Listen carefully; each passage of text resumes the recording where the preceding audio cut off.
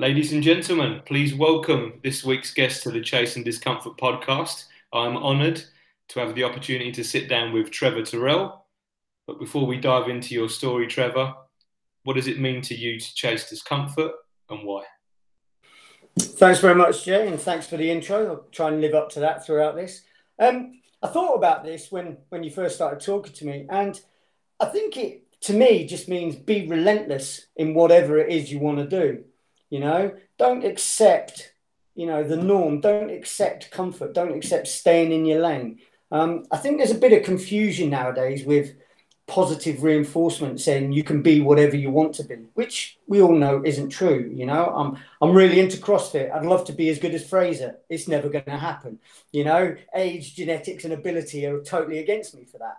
But I think in your lane, in your ability level, and whatever it is you're doing, you should always chase to be at the top of it, at the top of your group, or the top of whatever it is you're doing. Always push as hard as you can, and don't think being uncomfortable or being out of your comfort zone is the way to be. Actually, pushing out of it is what you should always strive for, I think, and it always ends up improving you in the end up. It's difficult, it's not easy, and most of the time we don't like it. But for me, chasing discomfort physically or at work or at home or whatever I'm doing is, never staying in my comfort zone, never keeping it easy, always trying to be better. So I think for me, that's what it means.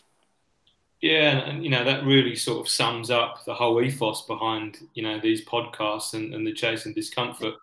It's not about hammering yourself 24 hours a day. However, effort is clearly a choice. And, whether it is a mental or physical challenge, as long as you're aware that it's you versus you, or, me versus me, that, you deep down whether you're putting in 110% effort or not, or you're sandbagging a work project, or, you go into a workout a little bit half-hearted. We all know deep down when you really push yourself. And for me, it's when you really sort of push those zones, that's when hardship and character grows, and you really find out who you are. It's testament to the ethos. So fantastic answer. Yeah, thank you. I agree with exactly what you said there. I think too many people use comparison, that girl or that guy did better than me, and that's not an apples for apples necessarily. I find it constantly in CrossFit. A lot of people say, "Oh, I'm not fit enough for CrossFit," and it's like, none of us were when we started, and none of us are as fit as other people. And compare yourself to what you were 6 months ago, and then set where you want to be in 6 months. That's your discomfort. Get there. Yeah, sort of realistic, tangible goals that like you said. I would love to be able to say I'm going to qualify for the games in the Masters. Maybe if I dedicated nothing but 3 solid years to it, you never know. But when you're juggling work, family, life commitments, I'm not a pro athlete. So we take the rough with the smooth, and we hit the pain cave when we can and get a sweat on and make sure we go in hard, and then, we go from there. Yeah, totally. Have you trained today? I have. Only a run today. Of course you have. Yeah, only a single session today, though. I was lazy. Just the one? Yeah, just the one today. No doubles today. What did you get up to? Just went for a run tonight. My wife was, she's doing the London Triathlon August the 8th. So she was doing an open water swim. So I had an hour to kill, and rather than sit in my hands, I said, look, I'll drive you up, and while you're swimming in the lake, I'll run around it. So that's what I did. Nice. Was that over at Tri-Farm? Yeah, it was, yeah. 10 laps. It was mind-numbingly boring, I have to say. It really was, but got the work done, so that's it. I'm happy. We went for a run last night, and we was talking about actually the first time we done a swim over at Tri-Farm. Yeah. And I was just gobsmacked at how my calves and hips felt after coming off the swim. And I'm not a strong swimmer whatsoever. I'm probably not a strong runner either. But just that transition of going from the swim to the run, like I could feel my calves not cramping up, but just getting tight, So it was an interesting little scenario. Is the London Tri, is that the one that's in the Serpentine, the swim? No, it's Docklands XL. Ah, right, okay. So you're in the dock, and then the runs around the XL, and then it's XL to Westminster and back on the bike. Other way around, obviously, bike run. Yeah. Yeah, yeah. She's looking forward to it. I don't train with her anymore. She's too good in the water. She doesn't put any effort in. She's just graceful, and I'm beating the water to a foam, and I get out 10 seconds before her, and it just deflates me. She's relentless in the water. So Yeah, fair play. Good yeah, stuff. Right, let's dive into your journey then, Trevor. Let's rewind it all the way back to day one. yeah. Let's go from the start. So whereabouts was you born and raised? Um, Born in London, High Barnet, but raised all over the world because my father and mother at the time when I was born were both in the army.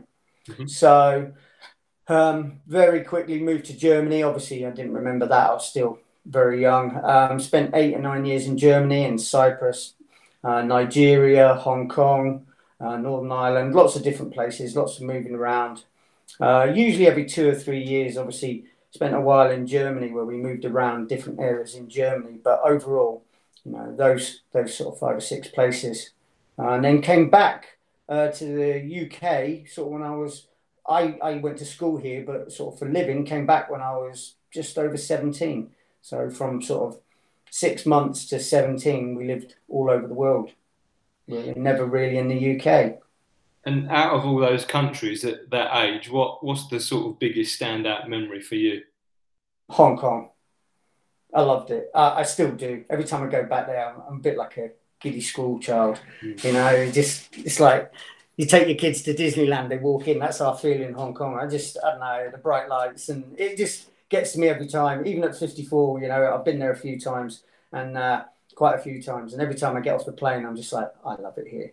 There's just all those things, there's stimulus, there's lights, it's loud, it never stops. 3 o'clock in the afternoon, 3 o'clock in the morning, the only difference is how much sun or how little sun you get. And that is really it. It's just vibrant and always on the go. And that for me, I love that. Mm. I love it. I love the culture out there as well. So, and there's some great places around it, Portuguese, China, Macau, and you get all those different places, different influences. It's, that part of the world is that's my standout place. Nice. Yeah. I'm not a sit still, sit on the beach type of person, as we'll find out as we go here. So, school in England, Yeah, finished at 17. yeah, I did. What was the next step? It was odd. I started going to school wherever we lived, um, and I was not very attentive. I'm sure a lot of your listeners can identify with that. And I was easily distracted because I was physically an active individual. I was a very active child. I think that's why my mum and dad only ever had one kid, because they were like, we're not doing this again with this one. And so I ended up going to boarding school, which was a fortunate coincidence through the military. It provides for service personnel to send their kids to boarding school and give them stability. If you're moving every 2 years, it's not great. And I was struggling academically because of that. So I went to boarding school, did reasonably well at exams. And then on leaving, I'd always had what I wanted to do in my head from about 12 years old. I knew what I wanted to do. But, as is the case, and especially with my mum and dad, they were quite strong characters. So, they were quite influential initially in what they thought I should do, and they wanted me to join the military as an officer, and I really didn't want to do that. But, along the way, I sort of looked at doing that. I went to college to do my A levels to make it possible to join the military as an officer. But really, still, my only ambition was to do what I ended up doing, which was to join the Marines. So, I did take all the entrance exams. I did, get offered a place, but it just wasn't what I wanted out of life, and I knew that. Like I said, I knew from 12 years old, and I can recount the moment I knew what it was I wanted to do. And it's always stuck with me. I'm 54 now, and I remember it as if it was yesterday. So, it was that light bulb moment that stuck with me. And that's what, and you say about chasing discomfort, that was sort of one of the ultimate chase discomforts for sort of 25 years of my life from that point. So, as a 12-year-old, I'm intrigued. What was it that really sparked the interest for the Marines? It would probably sound a bit daft to you. Any of your listeners who've got military links or been in the military will probably be able to relate. We were living in Northern Ireland, and I was on a camp, and basically there were a load of Marines there. There were a load of soldiers, army from my father's battalion, and there was a load of Marines, and I don't know, they just stood out. They were dressed differently. They just walked with a different manner and a different air about them, and they stood out. And I started talking to them, and they were kind of a bit confused. You know, who's this kid in the middle of this? You know, and it just literally clicked in my head. And I said, "Oh, who are you?" And I remember, you know, they said, "Oh, we're Marines. We're from 4-5 Commando, from Zulu Company." And I was like, "Right, okay." And then I was talking away, you know, and a couple of other guys said, "Oh, we're from X Company." And, you know, however many years later, I ended up being in X Company in 4-5 Commando. So it was, you know, the identification and the realization of what you wanted to do from that moment. At what age did you join? I left it a bit later. So I joined at 20. The reason being, I'd seen my father. He joined boy service in the Navy really young at 14, which he could do. And then he went into the Merchant Navy, and then he joined the army, and he spent his whole life in the army. And I kind of, you know, I admired him for that. But on the flip side, it's like, if that's all you do your whole life, bearing in mind as an other rank, you only got 22, maybe up to 25 years of service. You know, you come out and you've never known anything. So I did a few jobs and sort of enjoyed myself as a 18, 19-year-old boy, you know, going on holiday with the lads, going to football, working my job, spending all my money 2 days after payday, and all those things a lot of people have done, you know. So I kind of wanted to do that and have it and have done it. So I realized what the normal world is like, because the military, anybody will tell you, is not a normal world. You know, you're very protected in a lot of ways, from the sort of day-to-day trials and tribulations that we all have. You're insulated from that. So I joined at 20, having had a couple of years working a normal job and living a normal life and doing the normal things that 18 to 20-year-old boys do, you know? So that was kind of me. Can you give us a little bit of your memory on day one? Of the Marines? Yeah. Yeah, it was a blur.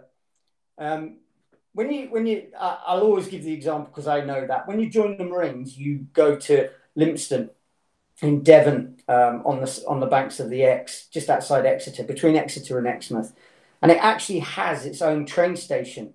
It's called Lympstone Commando. So you always, I'm not sure if it's still the same. I assume it will be, but you always arrived by train, and you know you had a certain times bracket to arrive in. And you get there, and there's this guy just stood there in uniform, and he was perfectly turned out.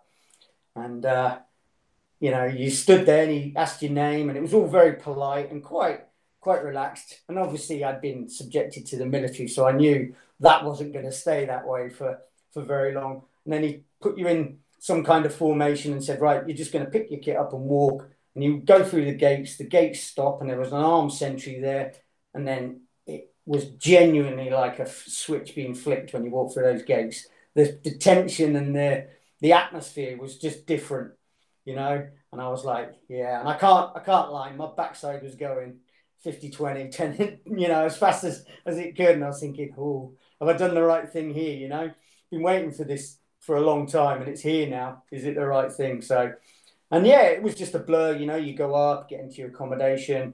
You know, and then that's at that stage, and they still do it now. It's one big room, so there's sort of 40 of you in one room. It's called induction, and they're basically teaching you their way of doing the basics of washing, cleaning, ironing. You're tested at night, you know, and that's it. You go to bed, and next day it all starts. You know, the gloves that were only partially on are fully off, and you're in it, and then that's you.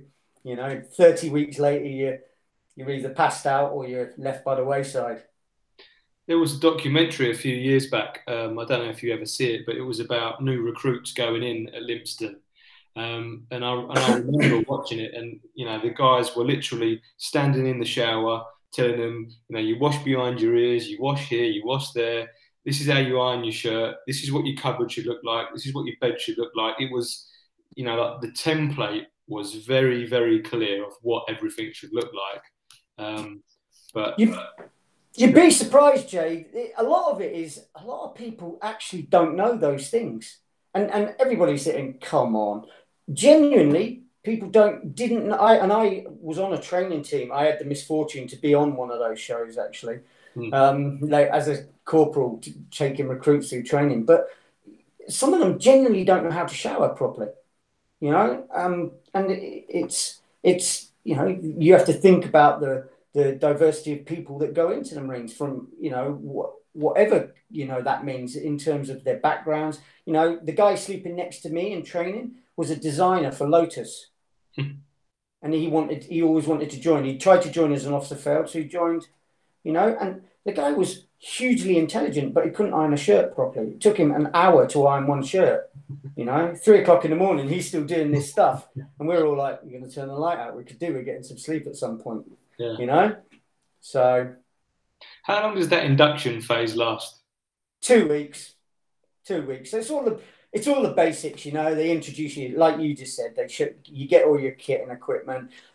It might have changed now. There'll be some variations now because it's training's a lot more sophisticated now. You know, there's a lot more structure. Not that it was unstructured back then. There's a lot more structure around it. There's a lot more science in regards to teaching applied now. But you still, you know, you get all your equipment. You learn how to wear your equipment, how to clean it, how to iron it, and all those kind of things. How to put all your webbing equipment, your assault gears or your body armor and all this equipment. You've got to learn how to use it, how to clean it, how to look after it.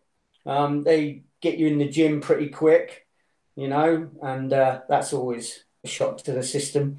And then from there, you know, they get you into regular training where you start really learning, you know. At that point, I'll say it in a nice way, it's a little bit of indoctrination, you know. They introduce you to what it means to be a Royal Marines commander. They introduce you to the history, who you're joining, what you're joining, the standards that others have set that you aspire to, you know, and that's a big deal. And that's what the whole ethos of the organization is.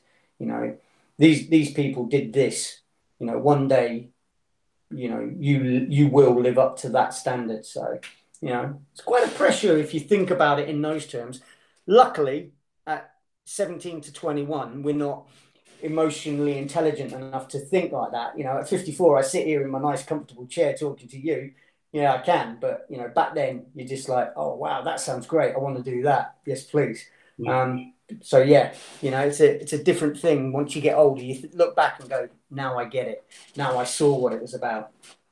Can you give us sort of your take on the experience of the Royal Marines? Because from, you know, my experience, they're obviously a prestigious group of soldiers that have this air of, you know, being holding very high standards and being the guys that, you know, do the job, no mucking around. And, you know, like when you said, when you met those guys at the age of 12, there's just something different. There's this aura about the Marines that just stand out differently. Yeah, I think you see it with, and I know you've talked to a couple of different people on your podcast previously. You see it with everybody who comes from that sort of background. You see it with guys that have been in a parachute regiment. There is this thing of being part of an elite unit, and they are elite in terms of their training and, you know, what they do and the standards they set. It is higher. So, you know, you get a different mentality. My ex-wife always used to say she could tell a serviceman and she, you know, within a group of people, and she could tell a Marine within a group of servicemen. So there was just something different. They stood out. It's not arrogance, but it is. You know, it's a confident arrogance rather than just arrogance, if that makes any sense. You know, you just know that you can do your job. You know you can do it well. You know you can keep going longer than most other people, you know. And like I say, the same is true of the parachute regiment, you know, and units like that. And then if you speak to people overseas, you get the same thing, you know. When you talk, I've done a lot of training in the US, and you get things like the Rangers, you know. They've got a tradition, a history, and, you know, they're of the same ilk. So, you know, it just breeds that confident arrogance.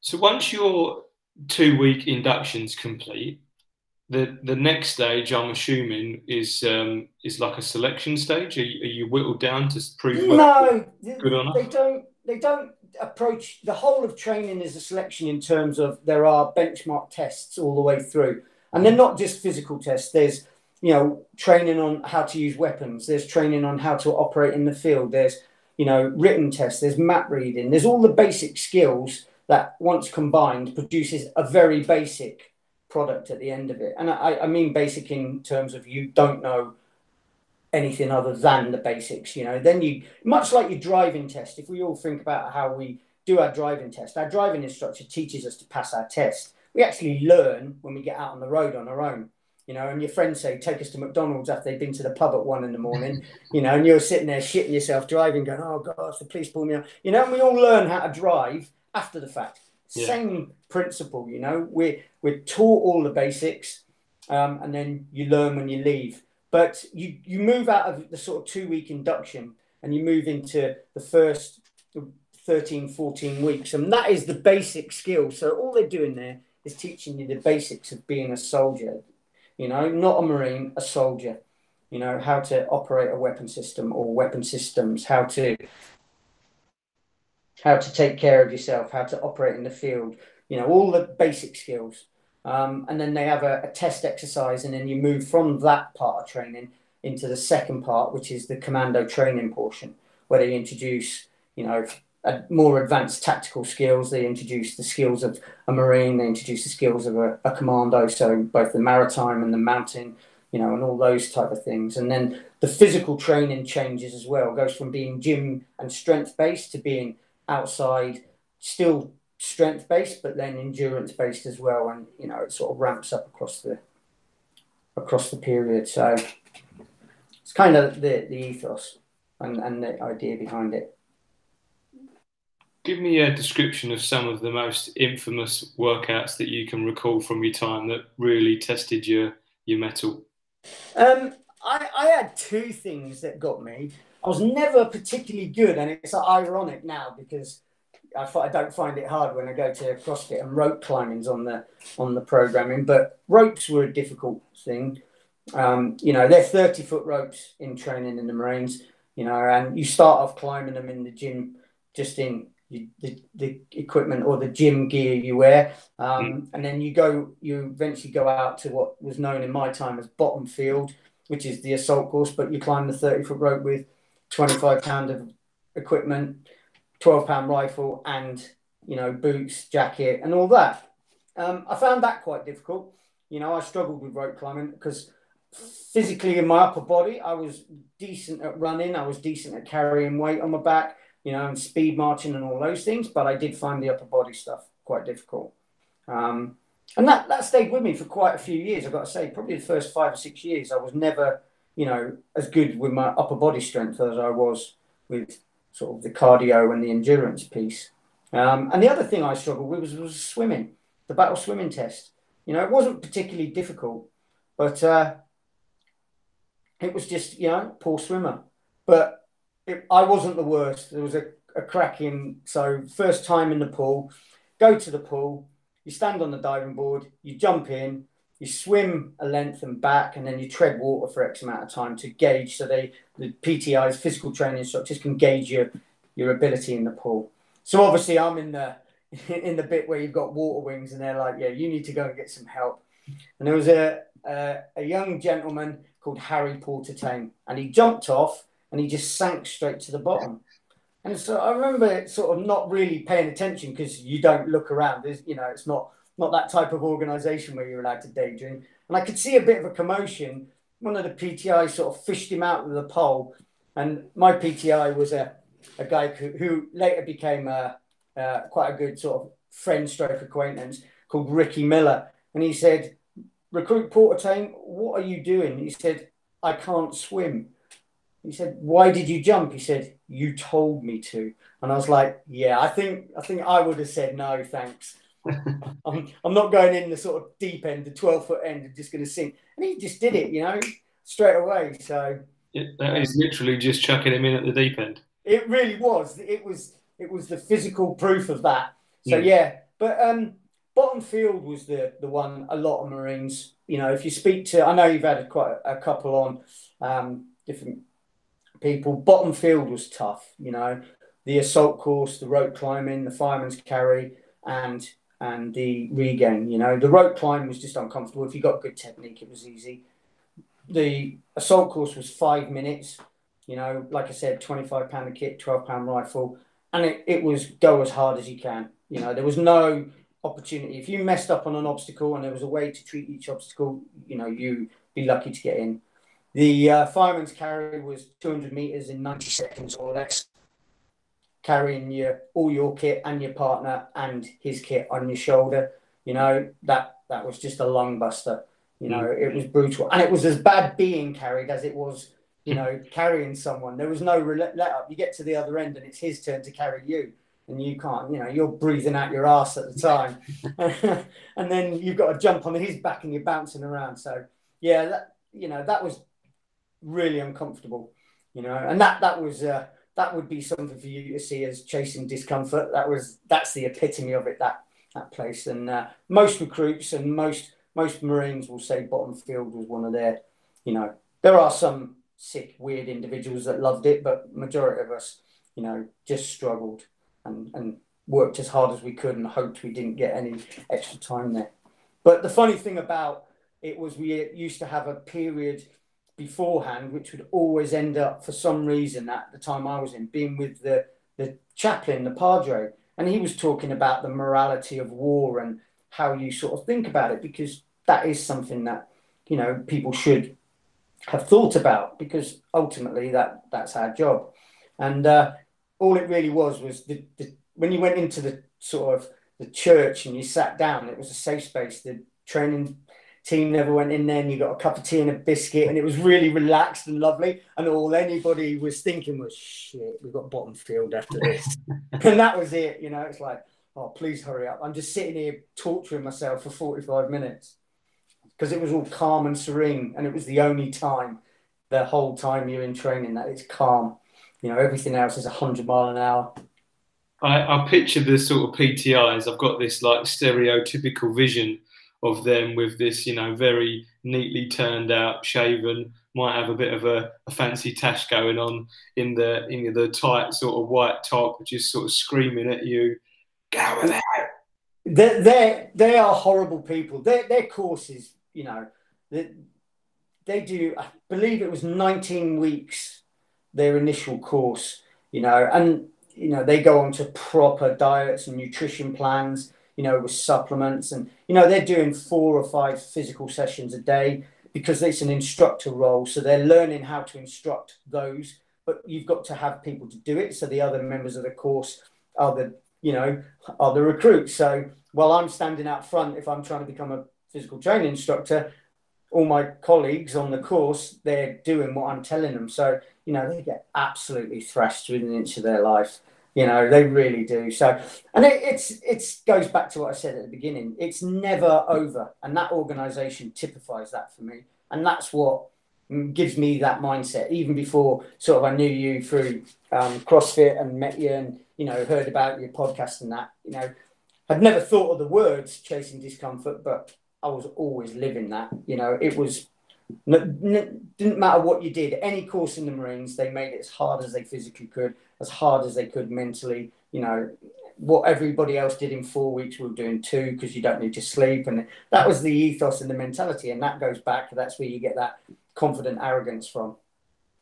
So of the 40 guys that started out with you in your induction, roughly how many got sort of handed the green beret? We started actually with 55 because they've got the building's kind of odd without sort of detracting from the sort of chat, but it's got a downstairs, and so I think we started with 55, and we passed out I'm going to say about 23 originals and 2 people from troops who had been injured or failed and come back. So I think we had 25 out of 55. So fairly high attrition rate. Yeah. Well over half. So for any of the guys that failed any of the courses, are you allowed to just go back into the circle, or is there a limited number of times before they say, you've had too many bites of the cherry, off you go, son? They do draw the line eventually, but they do give people, ample opportunity. A physical fail, if you think about it physically, if you've got there and they've said you are fit enough to come and try training, if you're physically failing something, that can always be remedied because you've shown you've got the basic ability at the start. So it just comes down to work. And people who failed things physically, they went into a troop called Hunter Troop, and they just got annihilated. Nobody ever went in there twice. You do get a lot of serious injuries. You get a lot of really serious injuries, and they keep you in Hunter Troop, which has two sort of parts: those who fail something physically and those who are injured, until you're able to rejoin training, or until you're as fit and healed and well as you possibly can be. And then if you're no longer able to continue because of a physical injury, then you're released once you've recovered. But I mean, in fairness, the Marines, their sort of rehab and their physical rehab facilities, plans, and the whole infrastructure around that is really significant. And from my limited knowledge, it's still right up there. It's on elite sport team level what they are able to do. And the standard, physical training instructors go and become physiotherapists, and that's a year-long course they do. And the provision to get people through and fix people who break themselves is well thought out and well structured. And like I say, it's at elite sport team level. Yeah, pretty much. it goes hand in hand, I suppose, with the standards that they set. Not only for the recruits, but the Marines. Once you pass out, it just seems to be very, very high standards across the board. Yeah, it is, and it comes back to that pride. Everything we do, we want to be better than everybody in the army at it. Everything, and that's just you've talked to Marine guys and Marines. They're not ex-Marines; they are Royal Marines. Once a Marine, always a Marine. And Marines are a quirky bunch of individuals. If you go to America and you talk to people in the armed forces there, their Marines are different. You go to Holland and talk about the Dutch Marines. The Dutch military will say our Marines they're odd. They are a special breed amongst not necessarily better than, but they've just got a different mentality. I don't know. It's the combination of being a soldier from the sea, if you will. They just all Marines identify with Marines from other countries more than soldiers from their own, if you will. But yeah, everything they do, the sniper course, which I was fortunate to go on, is recognised as one of the hardest courses. The mountain leader course is recognised as producing some of the best mountain, and cold weather warfare troops and instructors, anywhere. So, the Marines has got the base product, and it's got the expertise in a lot of areas. So, and that's kind of good for me because that's what drove me out through life. What they instilled in me, indoctrinated. How many years service have you got under your belt? I was just 19. I was 19 years. I left. I got promoted, and I was going to end up in an office job, and it wasn't going to be the office job without going into the whys and the wherefores. It's sort of awfully complicated for sort of lay listeners here, but I was going to end up in an office, and not an office job I wanted, and so. I decided to vote with my feet. I didn't want to stay, and people were saying you should stay for your pension. I didn't want to, It was a job I'd always wanted. I wanted to leave it and remember it fondly. I never wanted to sort of, not like it. I never wanted to think bad of it, and I never have. I made my choice, and I've never regretted it. I don't do regret. It's a waste of time. If you make a choice and you think it's the right choice at the time, you should never regret it because we're all awesome with hindsight, But for me, I left and I went on, and I've, had an interesting work time there. I never say I've had a career since I left because that was my career. I'd have done that job for nothing, quite happily. All work now is about lifestyle, the ability to lead the lifestyle I want. I've used what it's taught me, and I've been very fortunate and quite lucky in some of the things I've done. And I earn a decent living, and I'm very fortunate for that. And it's that ethos that stuck with me, But yeah, I did just shy of 19 years, and then I left, decided to leave. go out. And Well, firstly, thank you for your service. well, it's very kind of you to say so. I think I know the brotherhood and within the military gang, you guys are very tight knit, even if you've left years ago. And I'm not too sure that sometimes the general members of public really appreciate what you guys do and what you go through to help protect British Isles. So yeah, thank you and well done. I'm really intrigued and would love to know a bit more about the sea and the mountain sort of exercises that you got up to. So maybe if you could sort of just cover off a couple of the most sort of standout exercises that you completed. Yeah, I mean, they are sort of the bread and butter. So the Marines is organised into what are called commando units, and there's three of them. There's 40 Commando, 4-2 and 4-5. 40 Commandos in Taunton, 4-2 Commandos down just outside Plymouth, and then 4-5s up in Arbroath in Scotland. And they, for a while, they used to sort of specialise. So 40 Commando were called the Sunshine Commando. They did everything, everything in the Mediterranean, anything to do with the desert and anything to do with the Far East and the jungle. And 4-5 were, at the time I joined, and before I joined and as I joined, they were sort of the Arctic Commando. So they went to Norway every year. That did change a few years after I'd been in. They realised there was no sense in maintaining that. They sort of spread it out, and everybody, it's better to have a Marine who can go to any environment than to have one unit, because they might already be deployed, and then you've got a skill gap and a skill fade as well. So, and the training cycle was based around two things. So when you went to Norway, the precursor, you usually go to Norway around about the 4th or 5th of January, and it used to be 3 months solid. And then before Christmas and before you went on Christmas leave, you go mountain training. You learn all the basics. So you would learn all the rope work, all the rope skills, abseiling, and all the different things that they use, the ability to move heavy equipment up, and, using things called roller haulage, which was just petrifying frigging system they invented, where you'd have a rope around you and the rope went up and there was a load of what they called mules, and they'd run and it would just drag you up and you had to sort of run up the cliff, and it was absolutely horrific. Anybody that says they liked roller haulage is a liar. All right, I don't care who they are. So yeah, you do 4 to 6 weeks dependent on the package, and it would be the first couple of weeks would be basic skills, learning, Tyrolean traverse and river crossings and all these kind of basic skills. And every day would be what they call a day yomp, or a day walk, where you do a route in the mountains, usually up in Scotland. And then the amount of equipment and the distance you carry would increase and increase.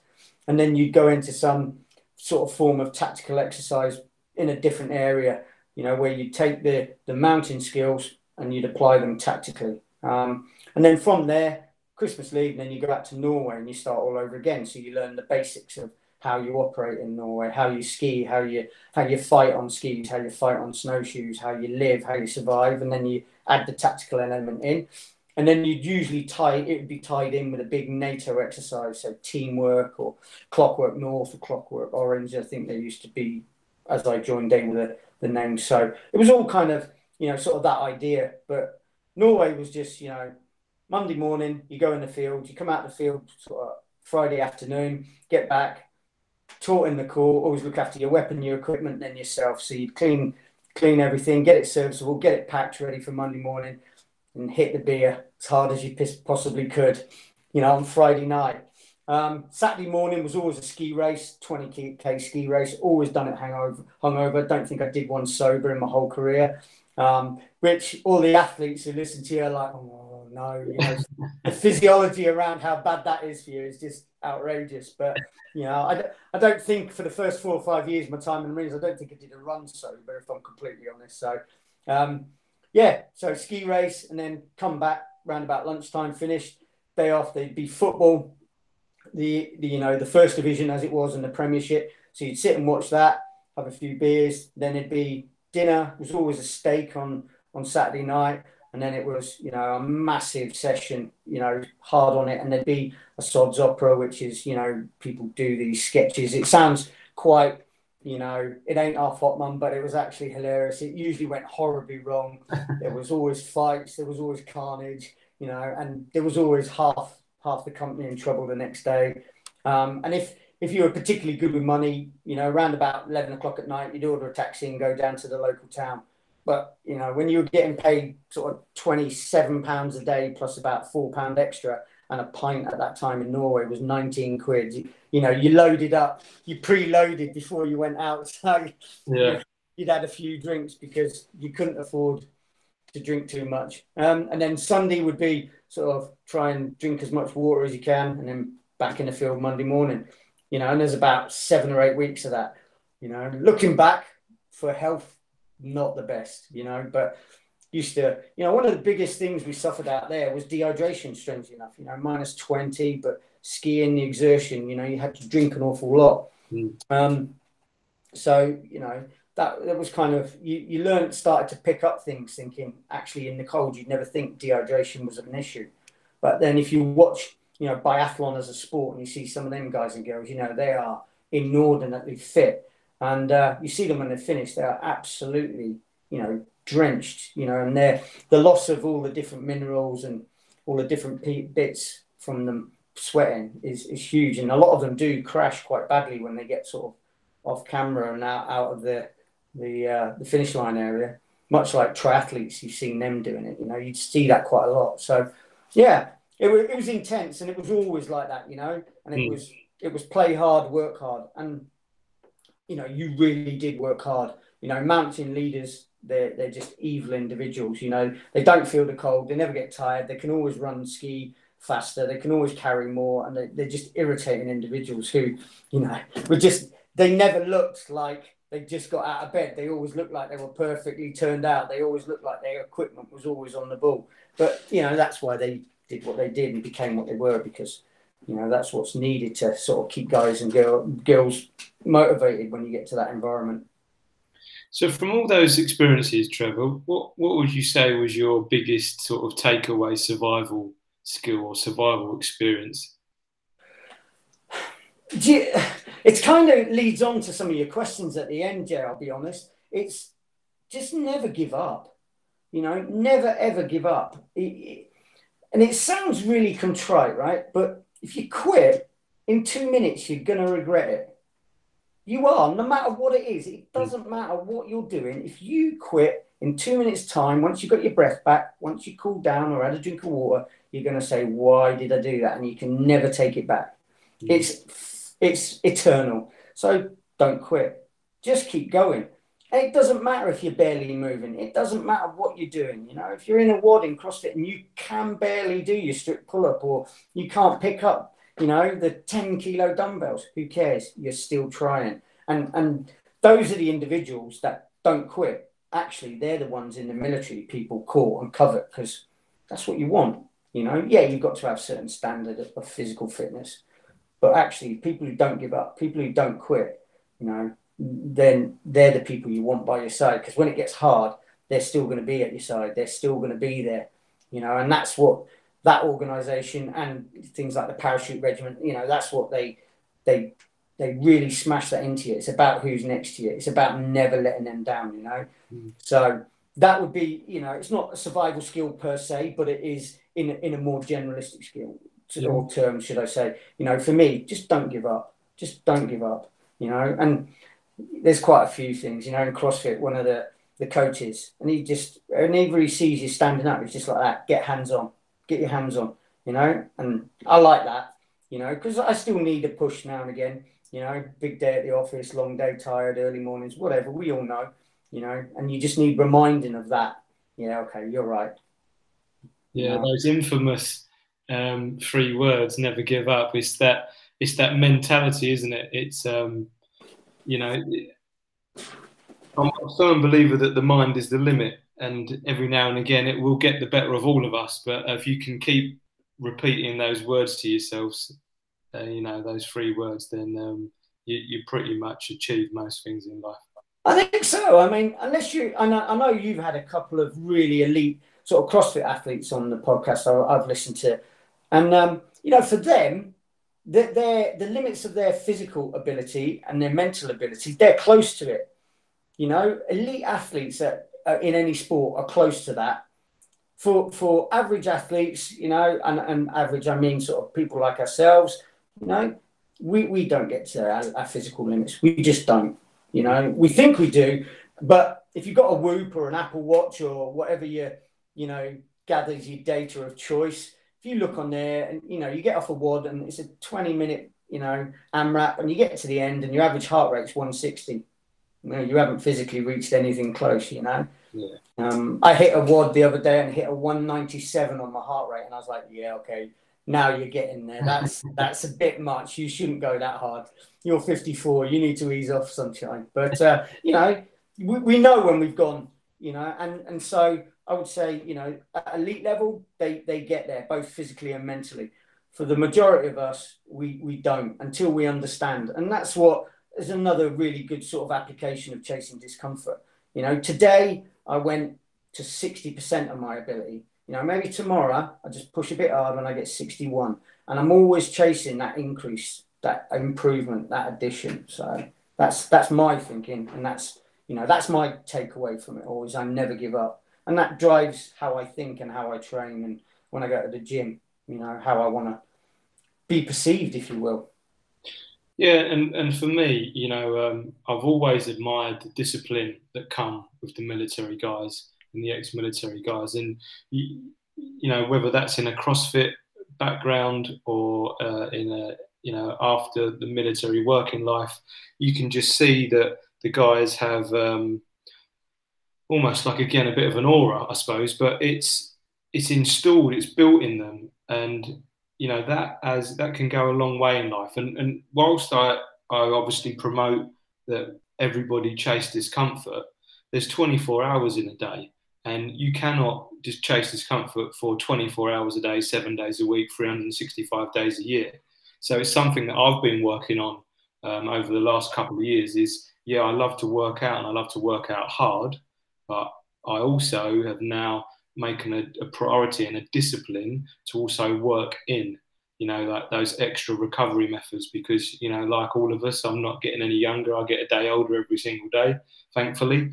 And, you know, the discipline for me to wake up and do my stretching, or me to do some intentional breath work, or for me to have that cold shower, or for me to go in the ice bucket after the long run, or have that uncomfortable hot salt bath on a Sunday night after I've just done 80 miles cross country. You know, like, yes, there's hard physical stuff in there, but to drag yourself off the sofa when you want to quite happily just lay there and watch a, you know, mind-numbingly boring TV or a film, you know, that discomfort also applies to pulling yourself up off the sofa and going and do something before you go to bed. So you set your sleep hygiene right. So you do get a good night's sleep. You do recover. You know, you don't go and eat a dozen Krispy Kremes every single day, or you don't smash a bottle of whiskey, you know, the night before a big session. Or so it's, yeah, look, it's. I told you I'll get on a little rant somewhere, and that's good. But I agree. I think what people need to bear in mind is, and the physical sort of training and the gymnasium and the fitness industry is quite bad for it. They try and make everything generic. Mm-hmm. And it really isn't. Every single individual that goes to the gym has got to find what works for them. And I think what I've seen is people don't split the two of what works for me and when is me using that as an excuse because it's hard. You know, if you go to, I always use CrossFit because that's what I like, right? But if you're a runner and you go to a running club and it's really hard and you come last, and eventually you say, oh, you know, I'm not getting any better. Well, you really are. You really are. But just don't compare yourself. Find what works for you. Maybe running once a week works for you at this stage of your fitness journey. In 6 months, you might run 4 times a week and you might have improved massively. Or, you know, in CrossFit, you might scale a WOD. You know, my ambition in CrossFit, you know, is to be an RX athlete. That's it. You know, and I've still got work to do, you know, and I'm 54, I get older every time. And I'm never going to give up on that. You know, no matter what, I will be able to do every single movement and every single weight and every single time cap. That's my ambition. That's my goal, you know, and I work towards it every single day. And I advance my journey, not in comparison to everybody else's. You know some of the people who go to the gyms we go to. I'll never be their standard. I won't be able to keep up, but I'll hunt them down as best I can. And that's what I think people need to do, is find out their method, what works for them, how do they make themselves move. I've got a really simple thing that when I'm sitting there and I don't want to move, but I know I've got to, I just say in my head 1, 2, 3, and when I get to 3, I always stand up, no matter what, no matter how tired I am. When I finish a workout, I just don't lie on the floor. I'm not going to do that. I'm going to stand up. I'm going to start putting my gear away or cleaning it down, or and go and help somebody else put theirs away. Just that little thing makes you just a bit stronger mentally. And if I can get my physical and my mental strength at the same level, then it's game on, for me. No, agreed. I've been testing this little rule in the mornings because I sort of slipped into about 45 minutes for me on waking to get out the door. And that's not good enough. So my alarm goes, I hit stop, and I count from 3 backwards, 3, 2, 1, and I'm up. And I've got it down now. The other morning, I woke up at 5 and I was out the door at 5:22. So I'll take that. That's like a, yeah. But that's a strategy, and everybody, a lot of people just think life, you just get into this rhythm and this routine, and it's the same this week as well. It's up to you to change it, right? However you do it. I keep hitting snooze. I've never used snooze in my life. My alarm goes off, I wake up, 1, 2, 3, and I'm up, and that's it. And the day started, whatever it involves, whether I want to or not.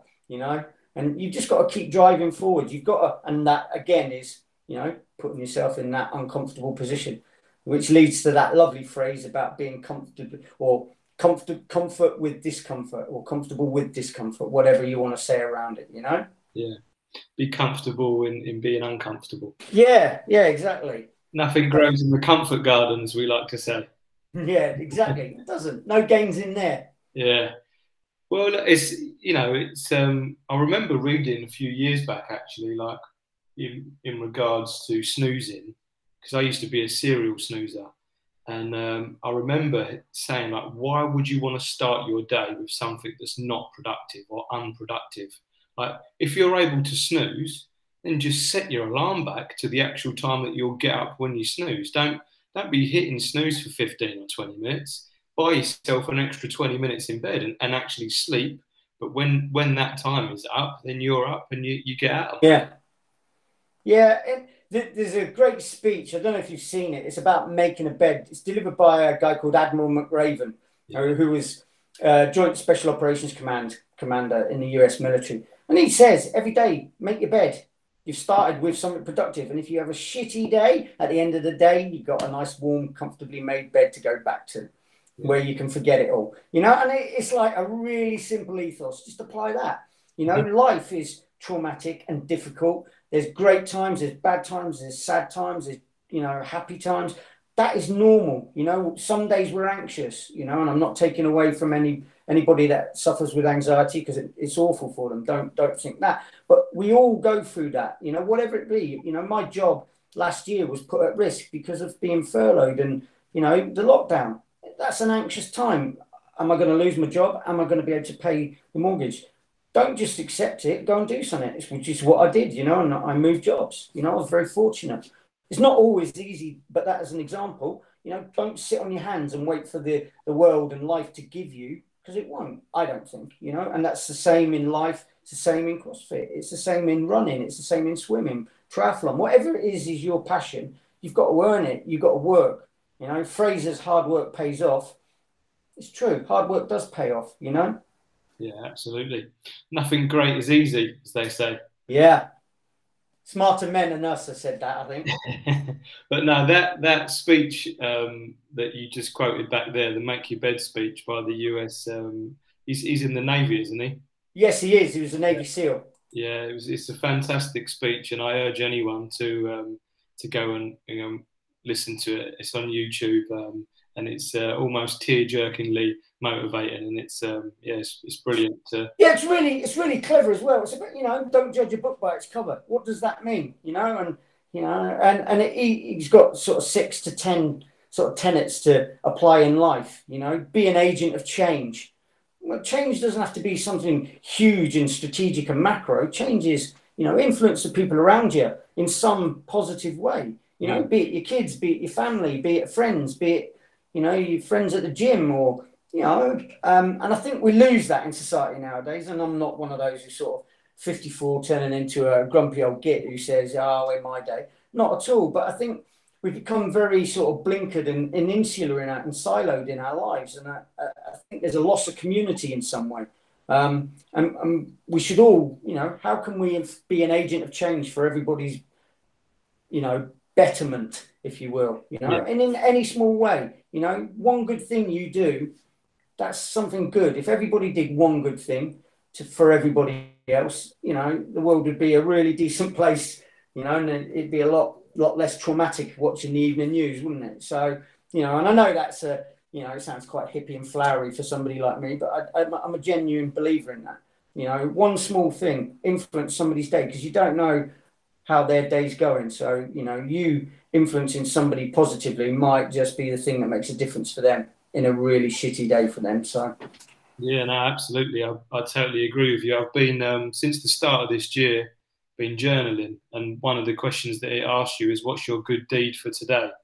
And, there's a lot of positiveness for yourself as well as the other person that you're doing that good deed, can come of. And, even if it's just asking a neighbour how they are, do they want anything up the shops? And, one of the scientific things that they say now is that's linked in with happiness and longevity is that sense of community.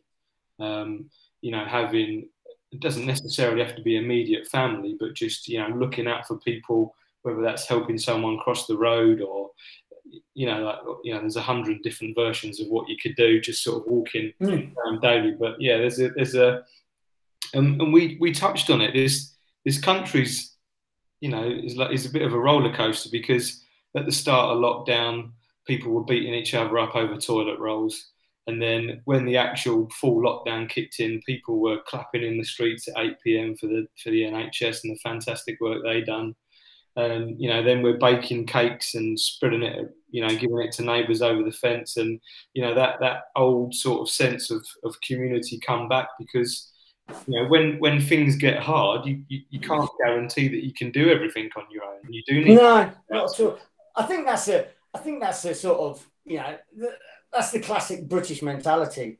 The British don't react well until there's adversity, and then they're like no other. And you said at the start about sort of the appreciation of people in the military, and it's not that people don't care, it's just not the British way. I remember going to America with my kids and being at SeaWorld, and at the start the sort of one of the trainers, one of the presenters of the show, asked anybody who'd been in the military or was in the military, either the US, British or Allied militaries, to stand up. And the whole place, 10,000 people, gave everyone a round of applause. And I just sat there because I'm like, I'm a Brit. I'm like, I'm not standing up. And my kids are like, Dad, you were a Marine. You've got to stand up. And I was like, right, okay. And then everybody around's going, thank you for your service. That's just a difference in mentality. I think, I'm passionate about the military because it's a big part of my life. And I think the British public could be more appreciative. But I think a part of that is the fact it's just not the British way. I don't think it's necessarily a negative connotation towards the military. It's people like you who just, expand their horizon a bit and just have an understanding of what those guys and girls go through. And so think, you know what, they deserve, thanks for your service. And I've had that a few times of late. It has improved. I think Afghanistan, more than anything else, has brought it into the public's eye a lot more, because obviously, a lot of our guys and girls were killed and seriously injured with life-changing injuries. And, there's been a lot written and said about that, as there should be. But yeah, I think things like CrossFit, for me, it forms a nice community. I've got some very good friends that I met at CrossFit, and people I've known all my life I'm not as friendly with as those individuals. Because, it comes back. There's a shared bond. There's sharing suffering that and, it's a sense of belonging too. There's a real social element to that, which I would say in sort of commercial gyms is not the same, So functional fitness gyms and things like that. It's a different ethos, different mindset. But yeah, I think belonging and that sense of community is good. But ultimately, yeah, what did you do today? What was your good deed? What thing did you do? It doesn't have to be big, just one thing, you know? Yeah. I want to dive into your CrossFit journey, but before we get there, I just want to sort of wrap up the military life. So, can you talk to me about some of your deployments and where around the world that you was positioned? Yeah, I mean, I had an interesting career in terms of the first half was quite traditional at that time, sort of Northern Ireland. There was very little going on. Northern Ireland and the Balkans was about the stretch, and then the second half it changed dramatically. Excuse me, and it went from sort of Northern Ireland, the Balkans, and then we ended up Iraq, and Gulf War Two, and obviously we had Gulf War One, Gulf War Two, then Afghanistan, and the tempo of operational deployments went from sort of one every 3 years to one every two, and then one every 18 months, and so I was fortunate that I got to go, and I say fortunate I got to go because most people who have got nothing to do with the military would just be sitting there listening to this thinking, who the hell are these people that want to go? But actually, that is what everybody wants to do. They want to go and they want to test themselves in that environment. Is it am I good enough? And it's the ultimate Darwinian test, isn't it? So yeah, all the standard Northern Ireland, Kosovo, Iraq, Afghanistan, all those sort of operational deployments, and then I did a number of different ones, a little bit sort of out of the ordinary, out in the Arabian Gulf, doing maritime interdiction and things like that. Same in Northern Ireland, did a maritime interdiction role around the waterways, down sort of on the northeastern side. So quite a few differences, varied, and I was lucky enough to do quite a lot of training from Norway to the jungle to the desert, and things. So I had a really varied sort of career in terms of both the training and the operational side. Quite lucky. So, ultimately I was very fortunate. I as other people you've interviewed have said, they've lost friends and, very close friends and in quite traumatic circumstances. So, I count myself very fortunate that I did lose friends and I think about them quite regularly, not in a morbid way, but, something just triggers that memory. But I was also very fortunate that, I came through unscathed, a few cuts and bruises that have left a mark, but nothing that's going to, I suppose the only one we don't really know about is the sort of mental cuts and bruises, how they're going to come to the front one day or maybe never, I know you had Foxy on, didn't you, for a while? And he spoke really quite eloquently and, quite bravely, considering his world, about, how he felt and what it did to him, and he's been a real shining light for that, for PTSD and the effects it has. So, he's to be really applauded for his sort of work on that. He's brought some, he's managed to get himself a living from it, which he more than deserves, but he's also really highlighted the issue, more so than any newspaper or media article would, or any politician. And there are some politicians doing some good work too, but he's done a really good job, and he should be really sort of lauded for that, in my opinion, for sure. But yeah, I was lucky. I got good operational tours, I got a lot of good training, I got a lot of great courses that not everybody gets to do, and I had a really varied career. My ex-wife used to hate it because I'd come home and say, yeah, I'm going. She said, oh, did you volunteer? And I'd be like, no, didn't. Of course, I obviously did, but used to lie to get myself out the door because that's what I wanted to do, And, it was difficult for her and the kids as well because, in not in the sort of way it sounds, but you're quite absent from their lives. A lot of milestones passed without you being there. And I said I don't have regrets. If I did, that would be the one thing, being missing as much of their lives as I have, that would be my one thing I would say, and that's not me sort of getting emotional about it. It is what it is. I chose that life and I wanted that life, but that's the one thing. for me. Yeah. What was the sort of, out of all the countries then that you visited that you mentioned there, what was the most hostile country in your experience? They all vary, to be honest, Jay. And I moved into sort of security, corporate security, and high threat security afterwards as a job. Shocker, I know. And but do you know what? There's always hostility, but I never really picked up on it. And I would say the most hostile place I've ever been was when I'd left. Yes, they were hostile, you know. But Northern Ireland, there was hostility towards you, but you know, you're a Marine, you got your green beret on, you know, you're invincible, you know, and stupid as that sounds, that's how the guys in data they think, you know, and that's how I thought. But I think the most hostile place actually I've ever been to, I went to when I'd left, and I went to Kosovo, and I went up to the border with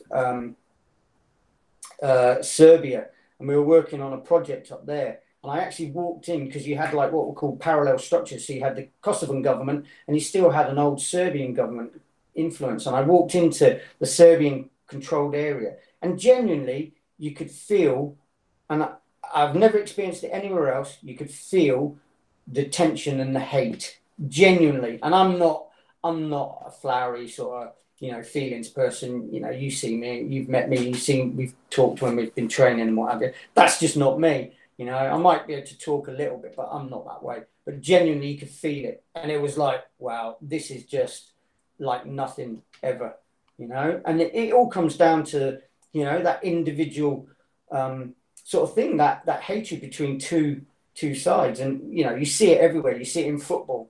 You see it in sport. You see it in religion. You see it in countries. And that one really stands out in my head. You know, it was so vivid and so detectable that, you know, I was like, right, okay, need to watch what we're doing here, because this is, you know, this has the potential to go all sorts of wrong. So, you know, other places it's different. You know, Iraq, the hostility was different. You know, I found Africa can be quite barbaric because life is cheap over there.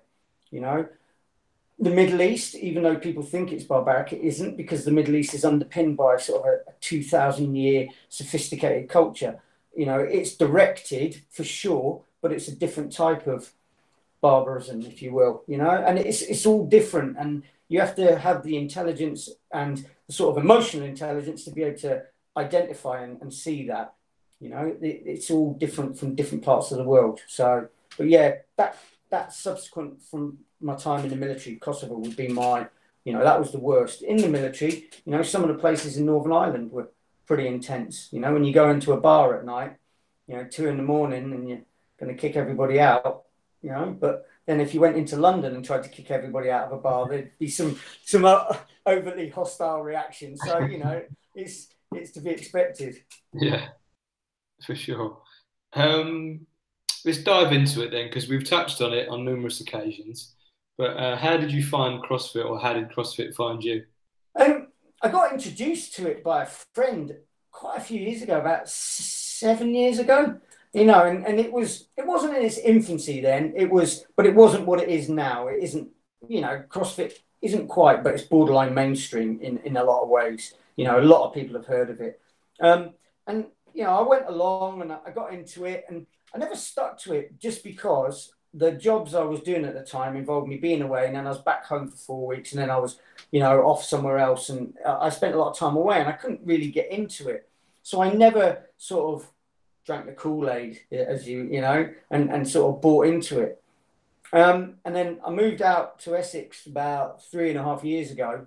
Sort of thought, I need to do something. I need to find something, you know, because I looked at myself, you know, and thought, I haven't really got a hobby. I go to work, come home with my partner as she was then, and, you know, but I haven't got a hobby, and I wanted to get back into training. And, you know, she was doing her triathlons, and I got in the pool the first time I went swimming with her, and nearly killed me. And I was like, yeah, I'm not doing that again.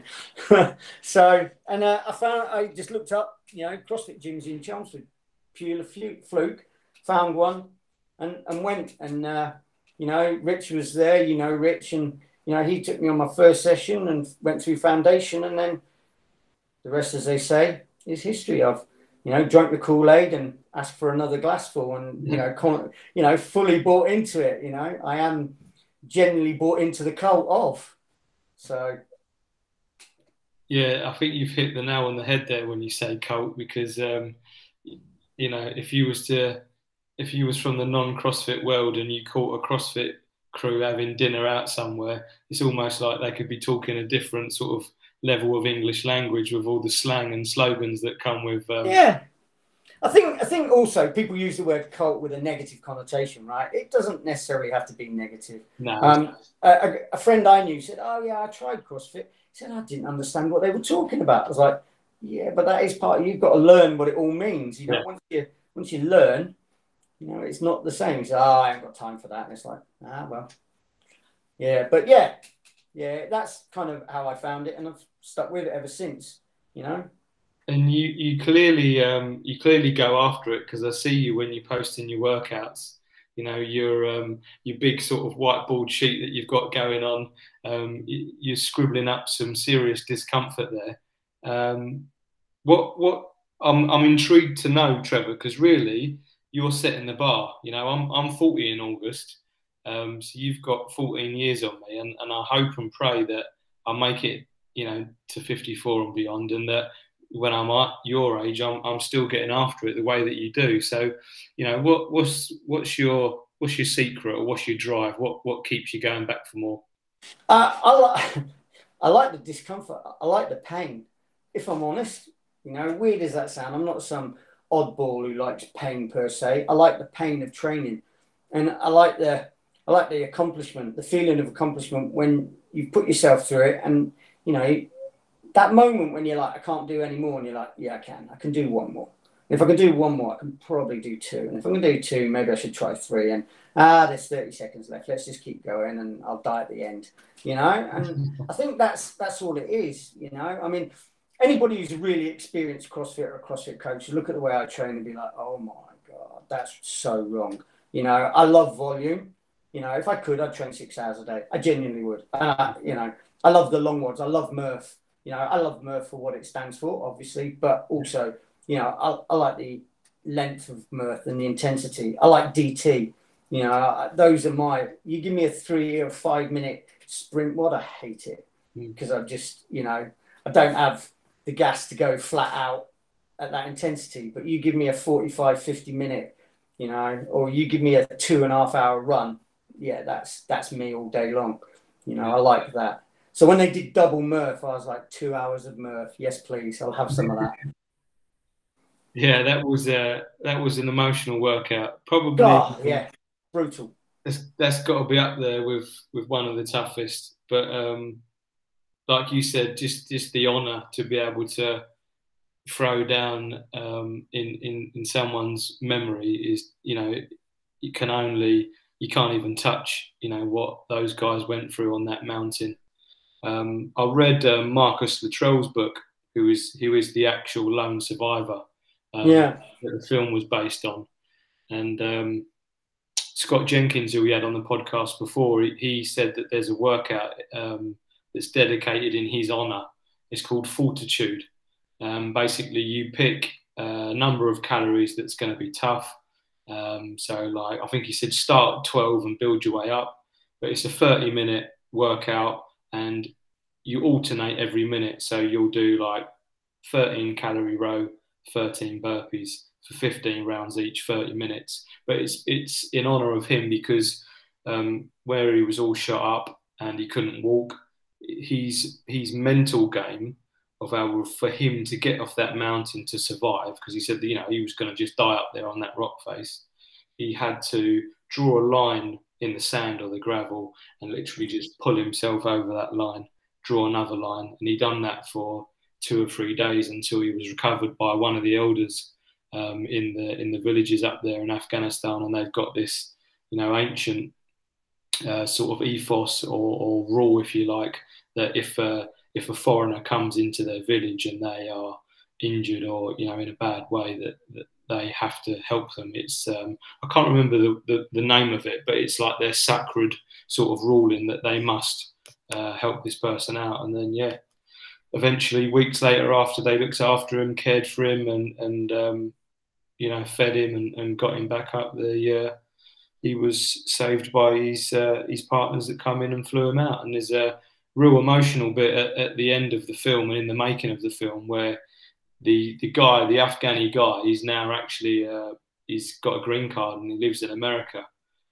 for the job that he done in saving Marcus. And those two guys meeting for the first time, it was real emotional. Yeah. So I can a lot of people, though, the military, you have a lot more individuals that have got the ability to draw the line in the sand.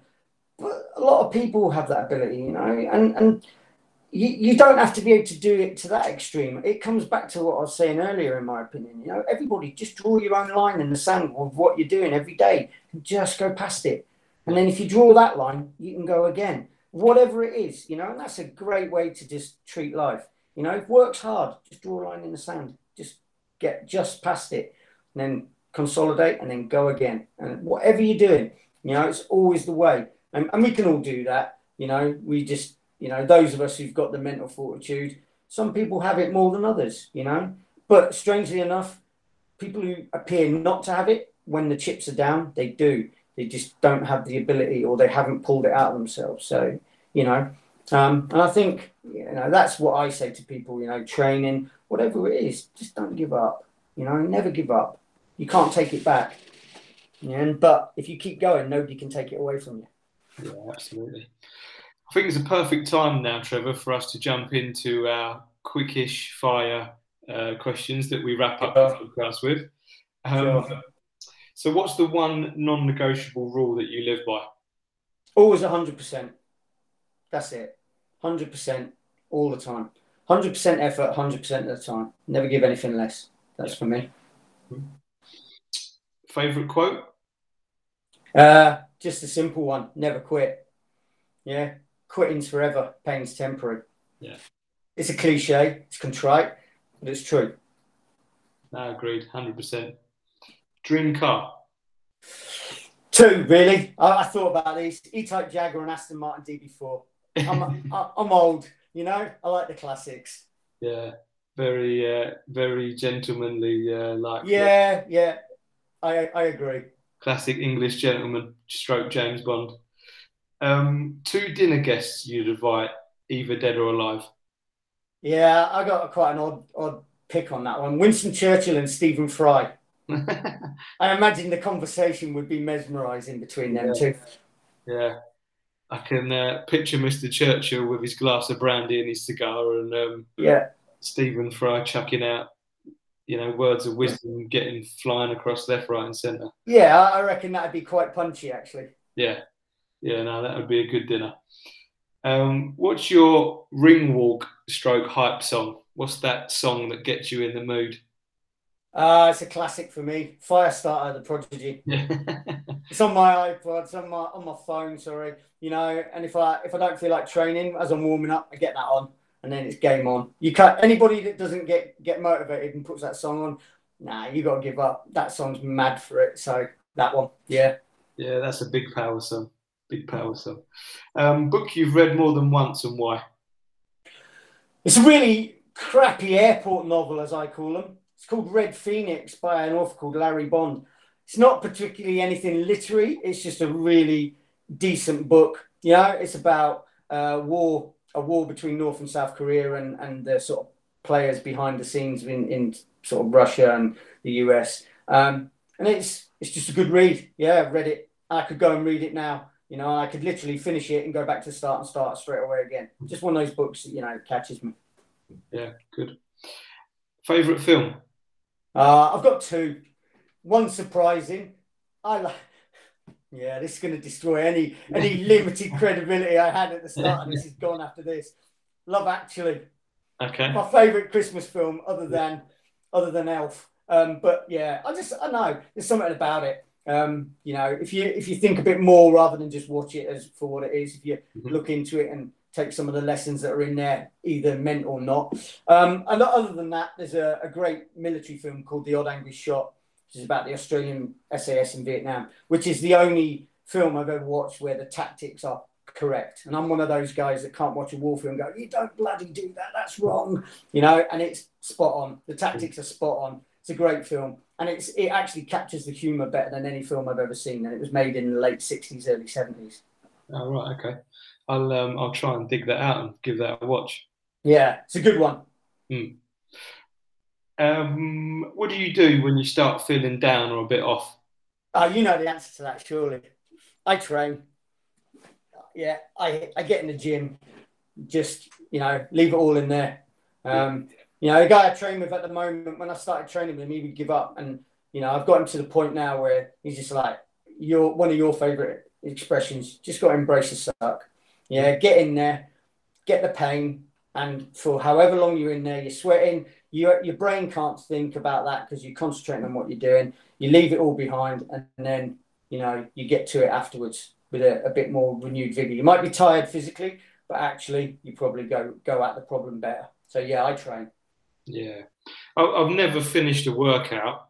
Maybe in the first 5 or 10 minutes immediately after, but once I've got my vision back and my lungs have got back into my chest, you know, I've never felt bad for working out. And you know, I think there's, you know, we could talk about science and sports exercise, and you know, like for me, that mental aspect, that mental health aspect, it's my therapy. You know, and I'm not saying everyone should go and smash themselves in a CrossFit workout, but you know, just for example, last night me and my wife took a walk around the farmers' fields here, and we watched the sunset, and yeah, just you know, even that physical activity of just a stroll through nature, it's for me acts as a reset, puts things into perspective, and it's just a massive calming effect. You know, even though yeah, it can be. I'm with you. It's a quiet time, right? Even though it might be really loud, it's a quiet time. It's a quiet time for your brain. Yeah, you've got nothing else to think about apart from keep moving, or, you know, focus. Keep breathing. Yeah, focus on one goal. Yeah. Brilliant. Your favourite method of recovery? Do you know what? I'm really bad at this, so, you know, don't use me as a number. I like training volume. I'm terrible at recovery. You know, I don't recover enough because I like the benefits to your last question. I like the benefits that training gives me. So I'm terrible. You know, I get antsy one day of not training and I'm like a caged lion, you know, and the wife's like, just go and train, will you? You're getting on my nerves. You know, it really is that bad. You know, yeah. I am addicted to it, no doubt. You know, I just want to train all the time. So what I've learned is exactly what you just said, you know, is picking that thing that is still tricking me into thinking I'm training, but I'm not. Going for a walk, but don't walk 100 meters, go for a decent long walk, you know, get away. Don't take your phone and, you know, I see people walking, they're on the phone. Get rid of that shit, you know, put your phone away and see what's going on around you. Walk, you know. And me and the wife, we go out for a walk, and, you know, sometimes during the walk, we don't talk for the first half an hour. We're just paying attention to what's going on. You know, people watching, you know, seeing the scenery, whatever it might be, you know. So I like to be active in my recovery, and that, you know, that sort of also ticks that box that I feel like I've done something, you know. So I'm poor at recovery. I need to be better at it. Well, the long walks in nature, mate, sound pretty good to me. So I won't give yourself such a bad score on that one. Your spirit animal? I wouldn't say I have a spirit animal, but for me, if I had to identify with anything, and anybody that knows me would probably contradict this and be shouting at their podcast if they listen to it, but I would go with a wolf. And only because I like the relentless nature of them. You know, they're not necessarily the fastest, the strongest. They just keep going. And hopefully, you know, throughout our chat tonight, you know, I've conveyed that that's my mentality. Just keep going. Just keep going. You know, one more step, one more movement, one more, whatever it is. You know, I'm always one more. You know, the wife's like, we going to bed? I'm like, no, I've got one more work email to finish. You know, and I don't just apply it physically. I apply it to everything. You know, keep going. Be relentless. Be relentless in your pursuit of whatever it is you're going after. Yeah. There's some history apparently that we used to hunt with the wolves. You know, even they were a wild pack.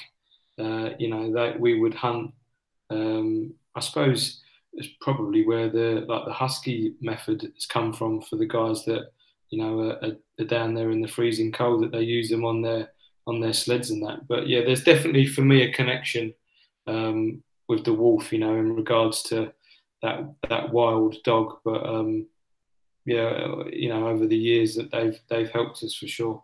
They used to follow them, and they used to actually mimic their hunting method, Right. And they used to, if you watch it, if you ever see any of the channels and they show wolves hunting, one wolf will be in front and it'd be tracking the moose down through the snow, and then they'll just drop back and the next one will take place and have a rest. And you see it in sport, don't you? You see people running, you have a pace setter, in the peloton in the bike, it's that's where that all came from, a long time ago, in our consciousness way back when. But yeah. Yeah, we can learn a lot from nature. I'm positive of that. What's your mantra when the going gets tough? Head down, arse up. Yeah. Just get on with it. Yeah. Yeah. The only way you get through it is to get to the other side of it, no matter what it is. And it's easier said than done. It's very easy to be flippant and say that, chatting to you, But if you've got a problem, or you've got something to do, or you've got somewhere to be, you've got to get to the other side of it. Just keep going. And, that's my theme, hopefully, tonight. That's come across. I was chatting to a friend this evening who was in a recent fitness competition, like a functional fitness competition. And he said every time they was releasing a workout one by one, and he was in this group with a team, and there was 4 members, 2 men, two women. And every time the workout released, there was all the anxiety and the nervousness. Oh, I'm going to be shit at this. Oh no, I've not done that in ages. And his response was every time, just get on with it. And then that's what they ended up calling their team name, just get on with it. So it's nice. It's a fantastic mentality to adopt, because I'm conscious you can talk yourself out of anything if you fill your headspace with that negativity. So why beat yourself up on it? Just get it done, get into it. Totally.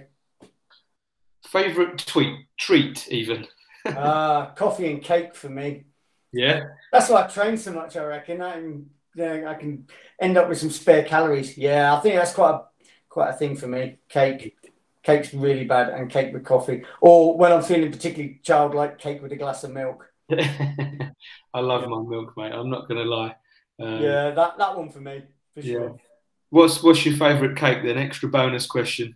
I'm a traditionalist. You should have got that Victoria sponge. Come on, it's the king, queen, and every prince of cakes for sure. Favourite place in the UK? Lake District. Yeah, all day long. Love it. I know I was a Marine, and it sort of influenced a lot of my life. But I like the water, but I love the mountains. There's when you get in the mountains, it's quiet. There's nobody else around. You just sit down. Get your flask out, no noise, just nature, and you look around. There's something, there's some kind of living thing there. Just the mountains always moving. I don't mean living as we would understand living and breathing, but the mountains moving. Things are falling, it's changing, it's growing, it's dying. Yeah, Lake District. Yeah, it's a beautiful place. I've not been there for a while since my twins were born. I'm waiting for them to be able to get to at least 5 or 6 miles without whinging before we go back up there. Oh, nice. Yeah, I'll be looking to actually get in the lakes and do some cold water therapies mid-walk. And the wife is trying to persuade me to do the Lake District Triathlon. But there's some serious hills for the bike and the run up there. I'm digging my heels in it, but she'll get her way, no doubts. Yeah. Well, if there is only one good thing about hills, is what comes up must go down, right? You say that. I've been on a few rides and a few runs where I'm thinking, how come I've gone in a circular route, but I've gone uphill the whole way? Yeah, I can feel your pain. I'm running up Snowdon in September, so. Oh yes, nice. I shouldn't talk too early, because that's going to come back and bite me on the arse for sure. Top bucket list pick. This could be something that you've either done or have to do. I want to do an 8,000 meter peak. There's only 14 in the world. I'd like to conquer one. Mm-hmm. It's not easy. There's a lot to do, but yeah, that's for me.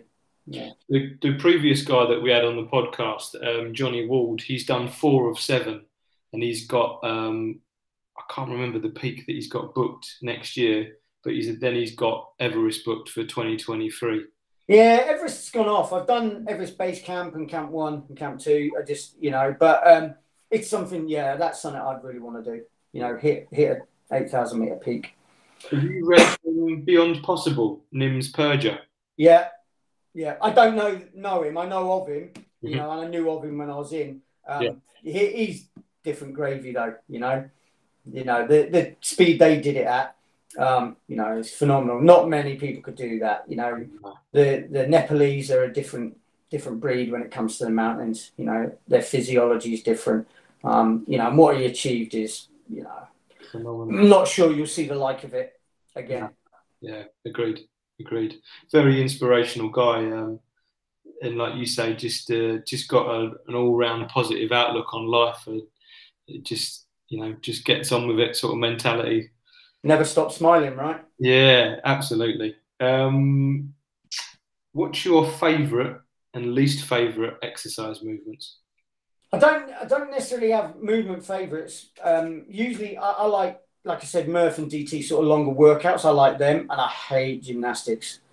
I'm not built for gymnastics. I'm almost the same width as I am height, which doesn't make me a gymnast. And somebody's probably screaming at this, going, "Yes, you're the perfect shape." I am not the perfect shape. And if I am the perfect shape, I'm not the perfect person. Gymnastics are a challenge for me. So, I struggle. They are my daily struggle, for sure. Or gymnasties, as people like to call them. Yeah. Favourite sport? Rugby. Union? League? Union. Yeah, all day. Yeah. Not just, there's a few things I admire about rugby. I like the fact that you've got 30 huge blokes colliding with each other, and then they get a telling off from the referee and they call him sir and apologise. Yeah. So not only is that, don't get me wrong, I like football, and I'm not, making some social comparison between the two. I just like the ethos in rugby. Get on. If people are hurt in rugby, they're genuinely hurt. If even people who are hurt are still trying to get up and get back in, it very much mimics the military mentality. And it is, to all intents and purposes, a form of combat, right? Yeah, absolutely. For me, it's a bit like a martial art, that same respect. The guys will be warriors for 80 minutes and, put their bodies on the line for their team. But, at the end of that, it's a handshake. And like you say, the respect towards the referee, I think, just shines how, the rugby sort of standards and ethos is. I've got my boy into rugby. He's only 4. He's only doing, like little scrummers, the non-contact sort of, just eye-hand coordination, passing and running and stuff. But, I'm not here to bash football. But I just think for sort of life skills and morals and values, rugby for me. I agree. Yeah. Don't get me wrong, it's not just footballers. My son, my youngest son's a very accomplished footballer, and played professionally for a bit. But, when he was younger, going to the matches and, parents screaming, you're like, you really, and you're correct. It's not bashing football and it's not bashing people. It's just, it's a difference. You can't have two sets of football fans literally sitting together. Rugby, you can sit next to each other and your team can get an absolute doing, but you'd still buy the guy who supports the other team or the girl sitting next to you a drink at in the bar afterwards. Yeah. What's the difference? Why? It's a ball sport, and actually, arguably, you could say rugby should make the fans more aggressive. Yeah. There's something to be learnt there, I think. There's the mutual respect there, isn't it? Knowing that it's such a tough game. Yeah. And it's. I always remember someone saying, when you play rugby, you're for 80 minutes trying to pretend that you're not hurt, and football's 90 minutes of pretending that you are hurt. Yeah, that's a good. I like that. I've never heard that, but that's a good one. What advice would you give to a younger you? Take a moment. Yeah, for me, I was very impulsive. Still am. I still haven't learned this lesson fully, but take a moment. Consider the choices that are available, and don't just think about tomorrow. If I had my time again, just think a bit longer term. Mm-hmm. I'm not saying think about retiring when I'm 18. That's not possible. But yeah, take a moment, think about the choices and think further than you can see. Just have a look towards your future and the future, and where you want to be in it. I think, and that's a time thing, isn't it? At 18, the future's 6 months away. At 25, the future's a year away. At 40, the future's 10 years away. And at 50, it's 15 years away. You just gotta. That would be my advice. If there's some strange doppelganger world and the young me's out there, remember that. Yeah, I think there's a lot to be said for self-reflection. And that comes in many different forms, whether it's a daily mini debrief of your day and your actions or your reactions. What you've done good, what you've not necessarily done bad, but what you could improve on. And then there's also like a more longer term sort of plans of making sure that you're live in the moment, but also protect yourself going forward, like you say. Yeah, there's a great book, and the name escapes me of it now, but it talks about what's called your inner chimp. Chimp paradox. There you go. I'm reading it. Have a read of that. That's if anybody that wants to know about how you act and choices and thinking. Read the chimp paradox, and my chimp ruled me and made all my decisions for a lot of years. And, looking back, it's like, that would have been so much easier if you'd have got that little chimp under control. So, yeah, it's a brilliant book. I'm probably about 3/4 of the way through, and it was like a light bulb moment after the first couple of chapters of, you can't wrestle the chimp. The chimp is 5 times stronger than you. Yeah. You have to box it. You have to exercise it. You have to tear it out, tire it down. So yeah, be smarter. Yeah, you recognise that the chimp's coming into play. So then you overrule it with the human, and then what that does is it upgrades your computer so that you default to the human rather than the chimp. But and I've noticed it now. Like if I'm on the roads travelling, I see a bit of road rage, and it's like, oh yeah, there's your chimp popping out to say hello. Yeah, that's the great thing about it. Now you can sit back and go, yeah, calm. My chimp's under control, but yours isn't. Yes, that's a cracking book. Future plans. What's in the pipeline for Mr. TT? Not too much out of the ordinary than we've talked about.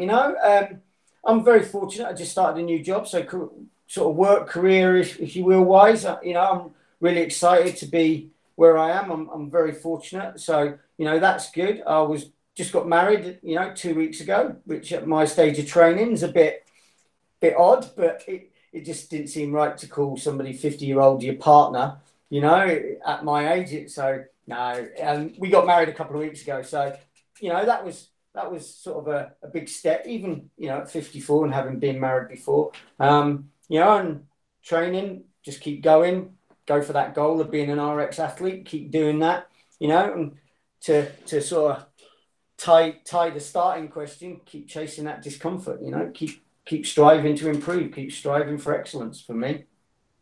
Well, congratulations on the marriage. Thank you. And I'm stoked that you're, I just love your ethos and your philosophy. Just to wrap up in what you said in regards to just keeping on. And I think that's a fantastic lesson for someone that's going through a real hard time. It's very easy for me to say this because currently I'm in a good space, but I've previously been in a bad headspace. And, if anyone who's listening out there that is going through hardship, then just keep going because, it doesn't last forever. And if you are going through some real dark times, just reach out to a loved one, someone close by, or if you don't feel that you've got that support network, then there's charities out there that you can reach out and touch base to. So yeah, I agree, mate. It's a really great point, and it's in a nice way. If people take nothing away from listening to this than that, I applaud that totally. There's a great quote from Roosevelt, and he said, when you get to the end of your rope, tie a knot in it and hang on, and hang on. If you need help, ask for it. Don't, too many people don't ask for help. There's going to be hardship in everybody's life. Nobody has it easy their whole life. Ask for help. Get help. whatever it is. It doesn't matter how small or how big the problem is. You know, there's always going to be somebody who'll help you. You've always got a friend who will do more than anybody else. You've always got somebody you know who can help you, or somebody that somebody knows will be able to put you in the right direction. So, you know, keeping quiet's not an option anymore. Not nowadays. Mobile phones, social media, you know, don't. It's all out there and help's available no matter what you've got going on. You know, just don't give up. Keep the fight, I say. Yeah. And what a perfect way to wrap up the conversation. Trevor, it's been great chatting to you, mate, and catching up with you. Yeah, keep chasing that discomfort. Always, mate. Thank you for your time. I appreciate you asking me to be on it. It's been a pleasure and an honour. And I look forward to catching up with you at the gym at some point and getting my arse handed to me. Crashing on Monster Workout. Where can people find out more about you, Trevor? To be honest, I don't really, you know, I'm not out there. I'm not a particularly competitive athlete. So, you know, you won't see me, you know, you can hit me. People can hit me up on Instagram or, you know, on Facebook. I'm more on Instagram. I don't post a lot. And what I do, you've seen it, it's all about training. There's the odd bit of hill walking and maybe you know, the odd social event, but mostly it's me blowing out my arse in some kind of CrossFit-y type thing. So, but yeah, on Instagram, you know, T Terrell 6064, I think it is off the top of my head. Yeah, you can catch me there. Yeah, you know, and anybody wants to chat or anybody wants anything, if I can help anybody in any way, yeah, my door / phone always open. So, you know, get in touch if I can ever help anybody. I'm always looking to help people. My good deeds for the day. Mega. Great stuff. Right. Thanks, Trevor. Let's wrap it up. Cheers. You take care, Jay. Regards to the family. Be safe. Cheers, mate. Bye. Cheers. Bye.